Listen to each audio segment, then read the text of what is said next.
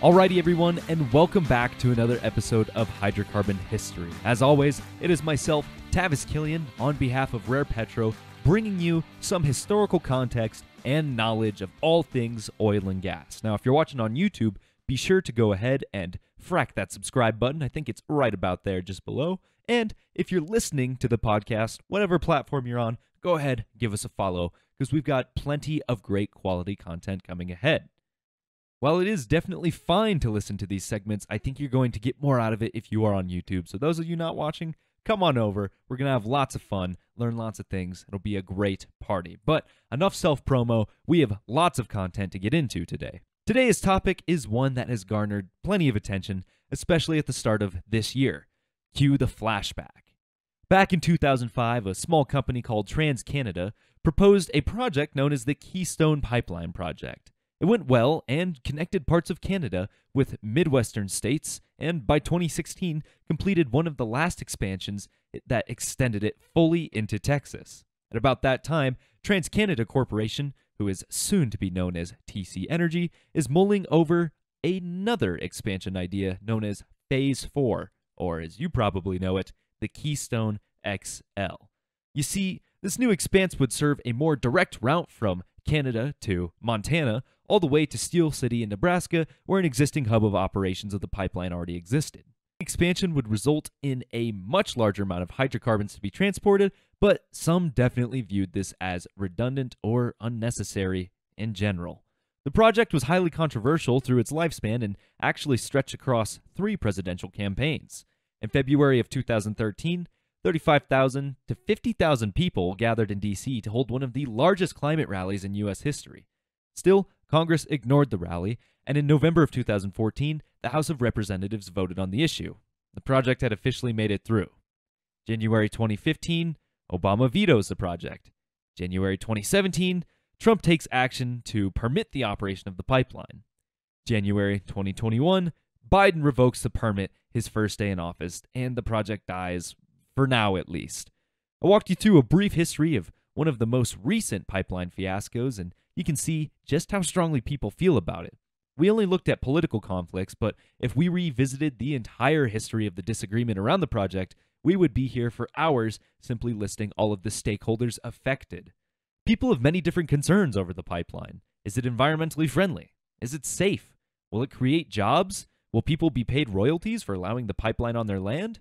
No matter who you are, there are likely some uncertainties and questions you've got surrounding pipelines, so this episode of Hydrocarbon History will be focused on the implementation and subsequent development of pipelines in the United States. We're going to go ahead and pick up where we left off in the last episode of Hydrocarbon History, which you can find on our channel. But if you've forgotten, Colonel Edwin Drake had just closed out the 1850s by pioneering a crude method of oil drilling. Pun intended there. The following decade, everybody was producing oil and transporting it. Since this is the mid-1850s, we don't exactly have access to tanker trucks, so the people of the time were transporting their oil out of rural Pennsylvania by horse or flatboat, where the oil would be loaded onto trains and eventually taken to a refinery. They were using old wooden barrels back then because that was about the only container that they had on hand that was large enough to do so. Got an old fish barrel? Fill it with oil. Got an old whiskey barrel? Fill it with oil. The barrels were initially intended to hold 42 gallons of oil, but people started building them to 44 so that 2 gallons could leak in transit, and the purchaser of the oil would still have their expected 42 gallons. In case you hadn't noticed, environmental regulations were a little bit more relaxed back then. Eventually, so much oil was exiting the Oil Creek area that the road was backed up with teamsters taking the oil to the train terminal. These teamsters, or crews of men that would transport oil, had cornered the market on oil deliveries and would charge as much as $4 a barrel for delivery. This wasn't too bad a deal when oil was $12 a barrel in '64, but the lack of pipelines and other significant and dependable transportation methods meant that pricing was incredibly sensitive to supply and demand fundamentals. Charging $4 per barrel is a little bit unreasonable when oil is less than 10 cents a barrel and the barrel itself is $3. One man named Samuel Van Sickle grew tired of being taken advantage of by these teamsters. After the discovery of the Pithole oil field, teamsters pounced on the opportunity to make more money. The oil field was 5 miles from train stations in the middle of nowhere in the overgrown wilderness with absolutely no roads. The Teamsters saw this as an opportunity to charge even more than $4 a barrel and pocket a little bit of extra money. Well, Van Sickle got into the area, and unfortunately for the Teamsters, he refused to pay their ridiculous rates and decided that it could be done with pipelines. In 1865, he laid out 5 miles of 2-inch wrought iron pipe and 15-foot joints from the station to the field. According to a historian that lived shortly after him, the finished pipeline was tested at a pressure of 900 barrels per square inch and partially buried. Yeah, I don't quite get that one either. From there, 3 steam pumps were looped in, allowing the transfer of about 81 barrels per hour. Eventually, Van Sickle's team was able to get to 2,500 barrels of capacity per day.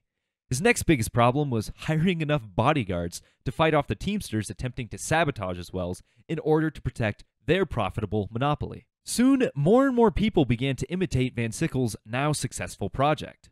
By 1871, there were a few midstream companies that owned around 500 miles of pipeline connecting producing fields to storage and transportation centers. Samuel Van Sickle was one of dozens to attempt to build a pipeline, but his successful method spread like wildfire until it eventually caught the attention of America's greatest oil baron, John D. Rockefeller. But even then, we've got to rewind it just a few more years. You see, Rockefeller came from very humble beginnings in life and the oil industry. He caught his first big break when he secured a deal with the king of transportation, Cornelius Vanderbilt. Vanderbilt would allow Rockefeller to transport his oil by train at discounted price as long as Rockefeller could fill all of his cars with oil. They agreed, but there was one little problem. Rockefeller didn't have the production capacity to fill much more than just half of Vanderbilt's trains. He worked hard to acquire more properties, refineries, and wells so that his business grew into what we know as Standard Oil. Once his influence reached more than just the Northwest, he made use of other railroads run by Vanderbilt's competitors in order to pit them against each other so that he could get the best deal for transporting his oil. Rockefeller had grown to the point of near monopolizing the oil industry, and railroads were not pleased with how Rockefeller had perceivingly used them. They responded by pulling all of their rebates and discounts that they initially afforded him that had gotten him to such a successful position. At this point, Rockefeller controls a very solid portion of the entire country's oil and refined products. That little price hike and those little rebates saved him a lot of money, so this change would have resulted in astronomical expenses to transport his oil. His solution? He didn't need the railroads. He's going to make his own network of pipelines. He already dominated the upstream and downstream sectors. Why not venture into midstream? He weighed his options and he decided it might be a better idea to take a huge financial risk, and he hired crews to lay 1.5 miles of pipe every day, establishing the groundwork of his pipeline system stretching from Ohio to Pennsylvania and West Virginia. Remember those other midstream companies I mentioned at the beginning of the podcast that altogether had collectively 500 miles of pipeline? Well, Rockefeller dwarfed them with this new 4,000-mile network connecting pipelines directly to factories. The railroad was now totally unnecessary in most crude and refined product transportation situations. Unfortunately for the men who ran the trains, like Vanderbilt, crude actually was responsible for 40% of all railroad capacity, and removing that crude ended up triggering a bubble and subsequent burst, which was the groundwork for the Panic of 1873, or America's First Depression. From there, Rockefeller continues to buy up all oil-related businesses he can afford. Refineries, other transportation systems, storage sites, pretty much anything he can afford, which is all of them he gets. At this point, he controls 90% of oil in the U.S., and the railroads are fuming. Still, Rockefeller wasn't totally out of the railroads. He did require one specific railroad to transport oil to Pittsburgh. In order to prevent Rockefeller from taking everything, the owner of that railroad, Tom Scott, decides to build his own pipeline as a safety precaution. If he can transport crude himself, he can protect him and his business from Rockefeller's savage business tactics. Rockefeller does not approve of this one bit, so he closes all refineries on Scott's railroad and stops shipping oil on his trains altogether because, well, all of the infrastructure in that area is actually owned by Rockefeller now. Scott's hand is forced, and he has to lay off thousands of railroad workers. There's just too much economic damage. Those workers soon begin to riot, and they burn Tom Scott's train yard. The following morning, 39 buildings and 1,200 trains have been destroyed. This leaves Rockefeller controlling 98% of the world's kerosene and oil and left him worth $230 billion in today's money. From there, the American oil industry continues to evolve, eventually preventing monopolies like that of Rockefeller's Standard Oil, and by 1920, the API estimates there are 40,000 miles of pipeline in the country, alive and racing with oil. This pipeline network connects a lot of the U.S. to oil and gas that would otherwise have been regionally inaccessible. It was instrumental in war efforts and eventually established the groundwork that allowed us to be so successful in fracking in this country today. It's no secret, even today, that the rest of the world is incredibly envious of the United States' far-reaching and superior pipeline network. That establishes all the history and brings us to today. The U.S. pipeline network contains about 3 million miles of mainline and other pipelines that link natural gas production areas and storage facilities all the way to consumers. In 2019, the natural gas transportation network serviced 77 million customers by delivering 28.3 trillion cubic feet of gas. That statistic may be incredibly surprising to some people because that's a lot of gas, and some of it they used, but they never actually saw a pipeline deliver it. Here's a map from the EIA showing just how expansive both the interstate and intrastate systems are, usually buried underground. I mean, you drive over these things quite frequently, yet you can't even tell. Groups like the Center for Biological Diversity are quick to point out that between 1986 to 2013, pipelines spilled an average of 76,000 barrels of hydrocarbons per year. According to the EIA, refineries alone received 4.4 billion barrels of just crude in 2019. If you compare that 76,000 barrels of hydrocarbons to the 4.4 billion barrels of just crude, it is 0.0017% of the total. That's just crude oil that was received by refineries. In other words, a fraction of all hydrocarbons transported annually. Now, I'm not arguing that 76,000 barrels is insignificant. We should be good stewards of our environment, but when compared to the sheer magnitude of everything transported and how it benefits us, it's statistically insignificant. Other arguments arise from the method of transportation, but even then, pipelines are usually not the worst of the worst. There's a Forbes article from 2018 that breaks down the hierarchy very well. What's the best transportation method when considering human death and property destruction? Well, truck is worse than train, which is worse than pipeline, which is worse than boat. Well, why don't we just use more boats to ship oil around the coast? Well, then let's consider the best transportation method for minimizing environmental impact. Boat is worse than pipeline, which is worse than truck, which is worse than rail, mainly because aquatic environments are so easily impacted, so results of a spill from a boat are going to be dramatic compared to that of a leaky pipeline. What if perhaps we looked at it from the amount of oil spilled per billion ton miles? Or in other words, what's the most effective, most safe at transporting?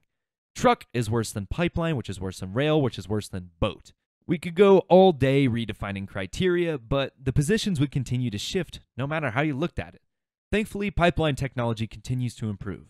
100% of natural gas in the United States is moved by pipeline, so that is why you and I can turn on the heat in the winter or use gas stoves should we have the luxury to afford those things. Pipelines have been easily vilified for over a century, and it's unlikely that the trend will stop anytime soon. If we just consider the sheer magnitude, the absolute massive volume of hydrocarbons that pipelines are moving on a day-to-day basis, the few accidents here and there are truly minimal. As technology continues to improve, we also get better methods of coping with leak detection. Sure, people are making use of control rooms to monitor pressure and volume, but did you know the industry also makes use of not only satellites, but drones to detect leaks even faster than they ever have? Our everyday life demands the use of hydrocarbons, and thankfully we've developed a network that allows us to deliver those wherever they are demanded, and in case we encounter a surplus, that same network can quickly mobilize it to the coasts, where it can be shipped to other countries to service their energy needs or stored for us to use later. To think that it was all the result of a man who is too cheap to pay a horse and buggy to cart his barrels is baffling. But that is all the time we've got. I hope you learned something from our history of pipeline use. The episode has already run long, so I gotta stop, but if you want to learn more, please check the description below for links taking you directly to where I sourced all of my information. If you enjoyed the video, please Comment about what aspects of the oil and gas industry's history you would like us to break down next. If you didn't like the video, well, tell me. Leave it in the comments below. I read through everything you leave, and yeah, there's been a few mean ones here and there, but so far, it seems that we're providing accurate information that is, a little slightly biased, but still educating people. Otherwise, you can find plenty of other content, news, podcasts, and periodicals throughout this YouTube channel, or you can go directly to rarepetro.com, where it has everything. Remember to frack that subscribe button, and while you're at it, drill through that like button if you learned something. Thanks again for tuning in, and until we see you next time, take care, everybody.